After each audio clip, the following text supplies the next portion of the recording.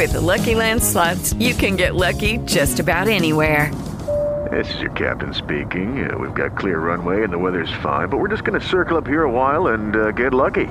No, nothing like that. It's just these cash prizes add up quick. So I suggest you sit back, keep your tray table upright, and start getting lucky. Play for free at LuckyLandSlots.com. Are you feeling lucky? No purchase necessary. Void where prohibited by law. 18 plus terms and conditions apply. See website for details. You're listening to Booth Talk, interviews from the After Movie Diner, and it is my sincere pleasure, honor, thrill, everything. I am completely fanboying out right now because I have just got off the phone with none other than the Chin himself, Mr. Bruce Campbell. For people who listen to the After Movie Diner podcast or read our website, you know that I've been a fan of the man since I first wandered into a break room at school and saw Army of Darkness playing on the TV in 1993. I have been a fan of the man ever since, own most of what he's ever done, seen absolutely everything he's ever done, and to finally get a chance to talk to the man and for him to be as groovy as he was is surely a bucket list moment for me. So without further ado, and enough of all this rambling from me, let us go into my interview with Bruce, Hail to the King, Campbell.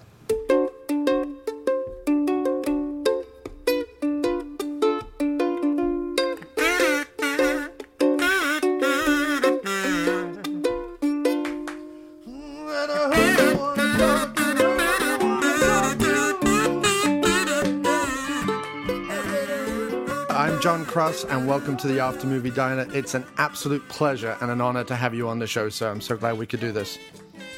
Well, I happen to be in the neighborhood, thought I'd stop in.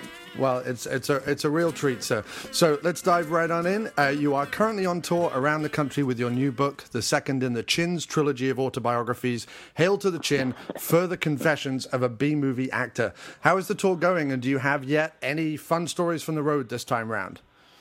Well, the road is always going to throw you some zingers. You know, you stay up on the 33rd floor and the elevator goes out. So, you know, right from the start, that's how it goes. The travel foibles. It's always going to happen.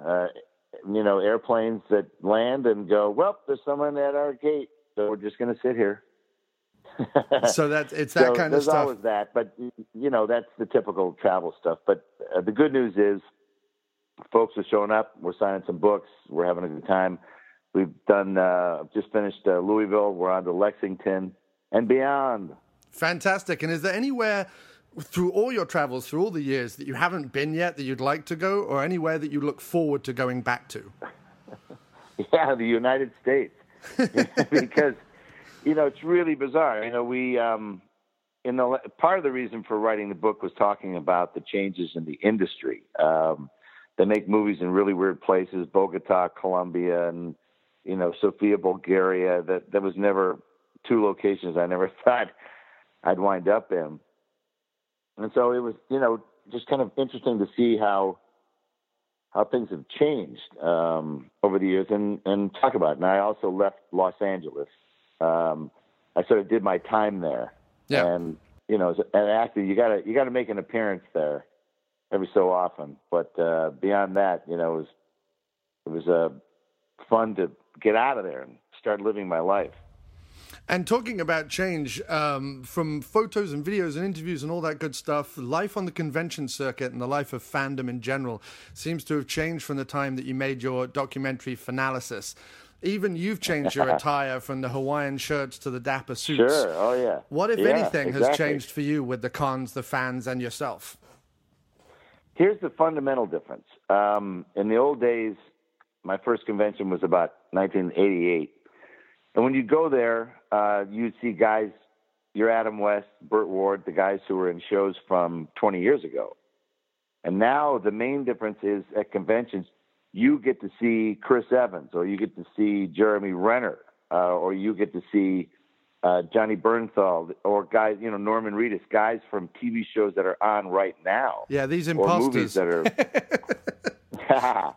Yeah, so it's great though. So now you have a whole mix, and the green room, where you know you get a cup of coffee between signings and stuff, is so awesome now. The people that you might meet in these various green rooms, Elvira, getting a cup of coffee, green tea next to Shatner and Stan Lee sleeping in the corner. Yeah. It's a great assembly of people now because it's very diverse. And conventions, holy crap, they're breeding like rabbits. Yeah. I mean, I swear to God, at almost every weekend you can go, there's the blah blah con, and it's all Comic-Con. They love the Comic-Con name now. They got to have it. Definitely. Yeah, and there seems to be, especially sort of in the Midwest as well, kind of Indiana, that kind of area, there seems to be a huge growth, especially of sort of horror cons and things like that, which is always fun, but difficult to get to. Well, yeah, like Indianapolis, you have to drive through hours of cornfields to get there. And then, but people are happy to have you. The fun thing about touring is sometimes in the big cities, people can be very blasé about, so-and-so's coming, whatever. But you go to Albuquerque, New Mexico, they're like, man, thanks for coming to Albuquerque. Yeah. And they can be very friendly. Like I got the key to Decatur, Illinois. It's on my wall in my office. I have, because, it's like, thanks for coming to Decatur. Yeah, and it's almost more sort of authentic and gratifying in its own kind of the little guy type way. It is because the people are legitimately happy to see you there. And, in a big city, sometimes it's tough to get people to come back into a city that they work all day. Yeah. So some of my best signings are in the suburbs where you don't make them go back into the city. You come to them. That's fantastic. Yeah, exactly. Yeah. And one the of the suburban tour. Yeah. Well, I mean, look, that's often where some of the most hardcore fans are. Yeah. With Lucky Land Slots, you can get lucky just about anywhere. Dearly beloved, we are gathered here today to... Has anyone seen the bride and groom? Sorry, we're here. We were getting lucky in the limo and we lost track of time. No, Lucky Land Casino, with cash prizes that add up quicker than a guest registry. In that case, I pronounce you lucky. Play for free at LuckyLandSlots.com. Daily bonuses are waiting. No purchase necessary. Void where prohibited by law. 18+. Terms and conditions apply. See website for details.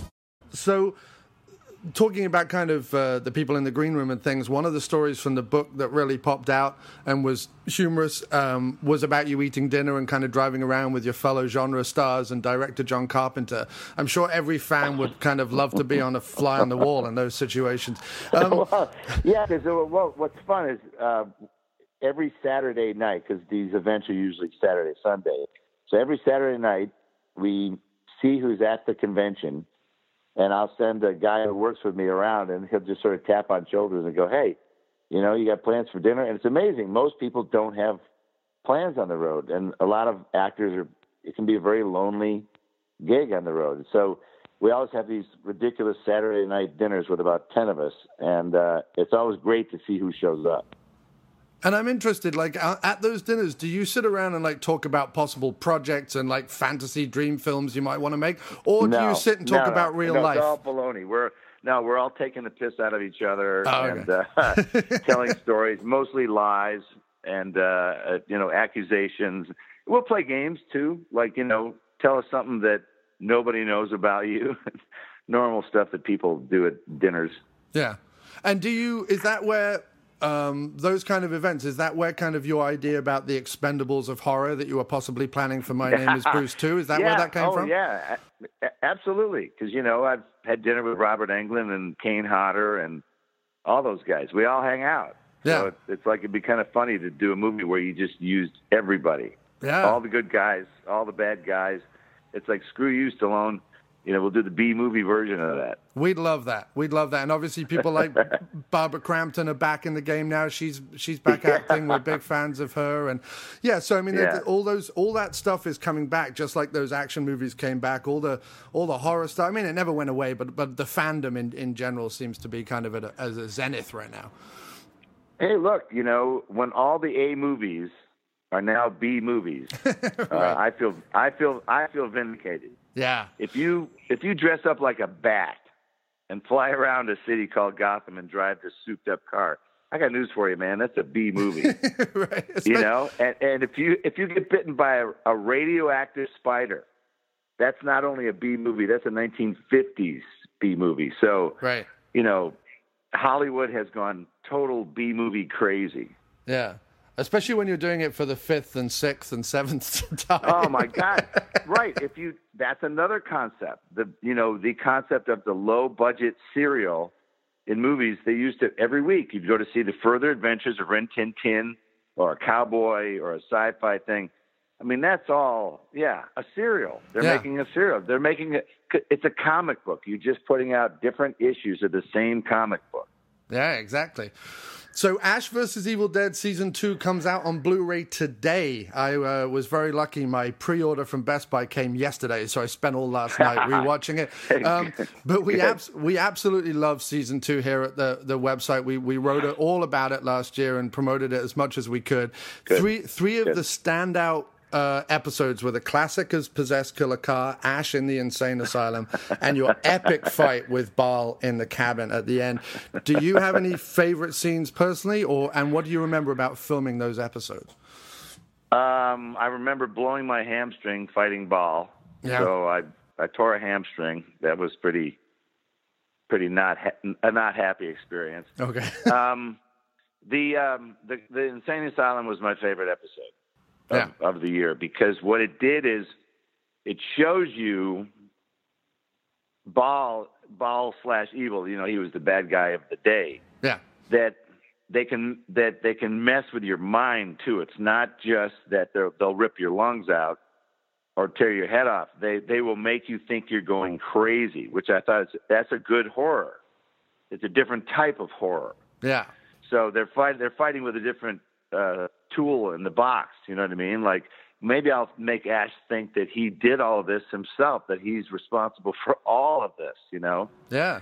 So it's great. And it was directed by Mark Beasley, who's a guy who goes back to the Xena days, but I'd never worked with him. Very inventive, creative guy. So, yeah, that was cool. Fighting a colon was pretty memorable. Yeah. That's a bucket list thing. I don't think I'll ever have to be pulled up the butt of a cadaver again. I think I can cross that one off. You're done. That's it. That's on the list of everyone. I think even De Niro is waiting for that to happen.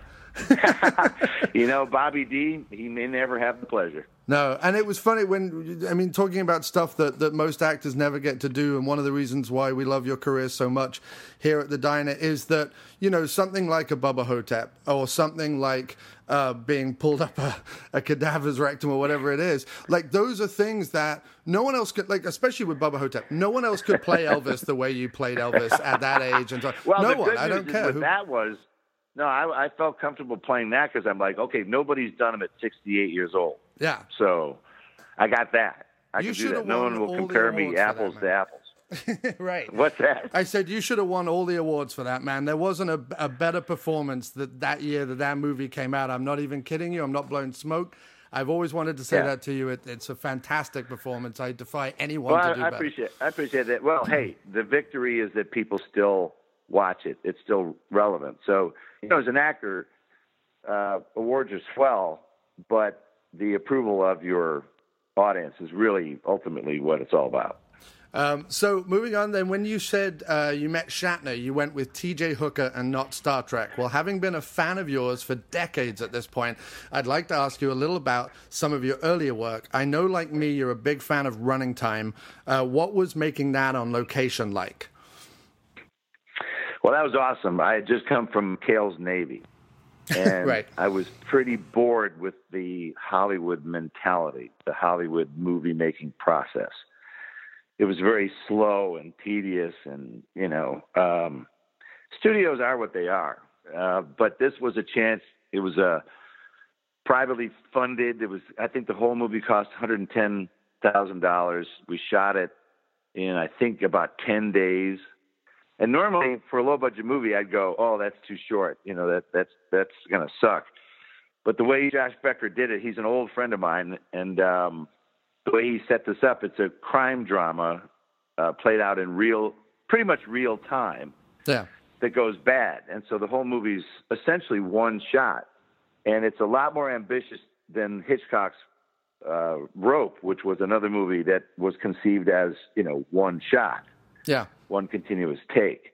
So it was great to see people react. I went to a screening at UCLA.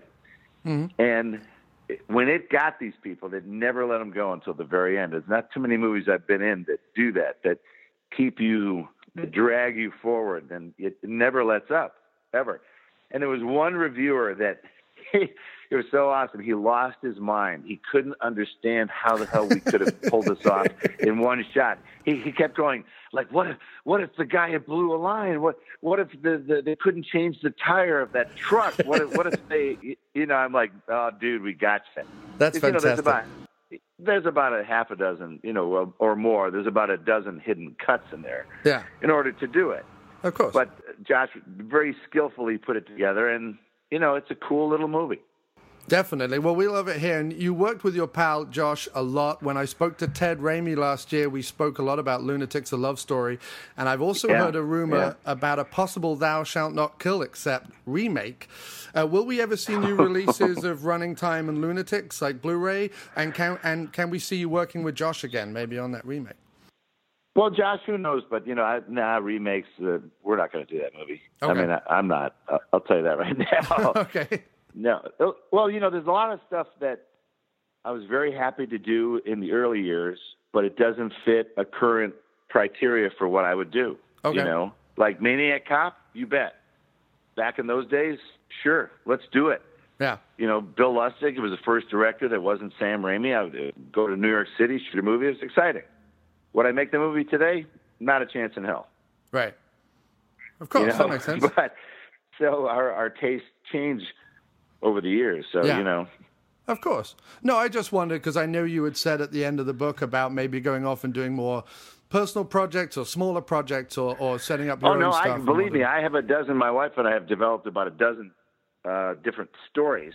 Cool. And scripts that we own. And so, we looked at each other the other day. We were like, if not now, when? Yeah, exactly. So, we're going to, after Ash vs. Evil Dead runs its course, we're going to focus on that type of stuff, homegrown. A fan question. You can tell us the truth now, Bruce. Is that really you in a Blink and You'd Miss It cameo in Robert Rodriguez's Machete Kills? Because it looks a lot like you. Nope. No, not you at all. Nope, okay. Nope. Can't wait to see you in Highly Functional. What can you tell us about that very quickly? Oh, man, that one was. I just hope it gets. I hope it gets out. Little movies these days, they're not released; they escape. Yeah. As the old joke goes. So we made that literally like 2 years ago.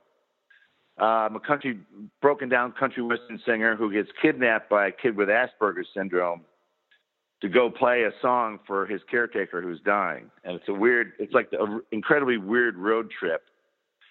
And, it's probably the first little indie darling. I hate that term, but It's probably, there's no blood in the whole movie. It's long dialogue scenes. It's two characters mostly, on this crazy road trip. And, I hope that sort of stuff gets as much airplay as Bubba Hotep at the end of the day, but we'll see. Yeah. The thing had weird financing problems. It shut down for about a year. The producer quit. The director was fired. It was one of these really weird things, but I've seen the finished movie. It's good. It's a good little movie. So excellent. Fingers crossed. When it's released, I'll buy a ticket. So to wrap up then, just quickly, what can we expect from season 3 of Ash vs. Evil Dead, and any word on season 4? Season 4, no word yet. Okay. Starz just got purchased by Lionsgate. Mm-hmm. So what fans sometimes don't realize is the big cog and the little cog. The wheels turn differently now. Our bosses now have bosses.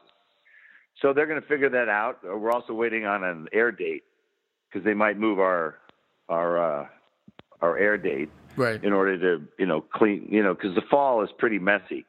Right. So we're waiting to see. But season 3, I have to say, is spectacular. If the series ended at the end of 3, fans would be thumbs up. Fantastic. There's some crazy stuff. Basically, the Evil Dead world is turned upside down by the end of season 3. Nothing will ever be the same. Well, we cannot wait, so we really cannot wait, and we hope that when that comes out, you'll come back on the show. Thanks ever so much for your time today. Thank you for your extra time. It was a real pleasure. Thank you very much. So there you have it, my first ever interview with Mr. Bruce Campbell, and I am still, even after recording it and editing and everything, can't believe it happened, still shaken. Anyway, if you enjoyed that interview, and you're a Bruce Campbell fan, we have interviews with Ted Raimi, Dana DiLorenzo, and Ray Santiago from Ash vs. Evil Dead over at aftermoviediner.com. You can just click on the interviews tab and they're right there. We also have interviews with directors like Bill Lustig and Brian Trenchard Smith and others. So if you're a fan of like the B-movie genre and all that kind of good stuff, then we have the interviews for you. Vernon Wells, Michael Ironside, all those good people. So please do check out aftermoviediner.com for more of the same. Either that or just check out the Booth Talk stream here on Blog Talk Radio, iTunes, Google Play, and all the other places where podcasts are found. Thanks so much for listening. All the very best to you and yours. And we will be back soon with more interviews from the After Movie Diner.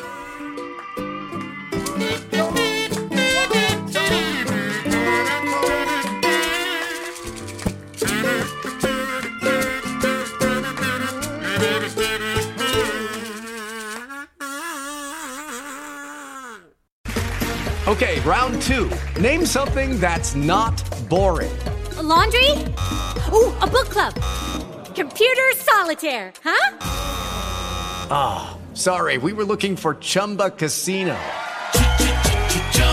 That's right, ChumbaCasino.com has over 100 casino-style games. Join today and play for free for your chance to redeem some serious prizes.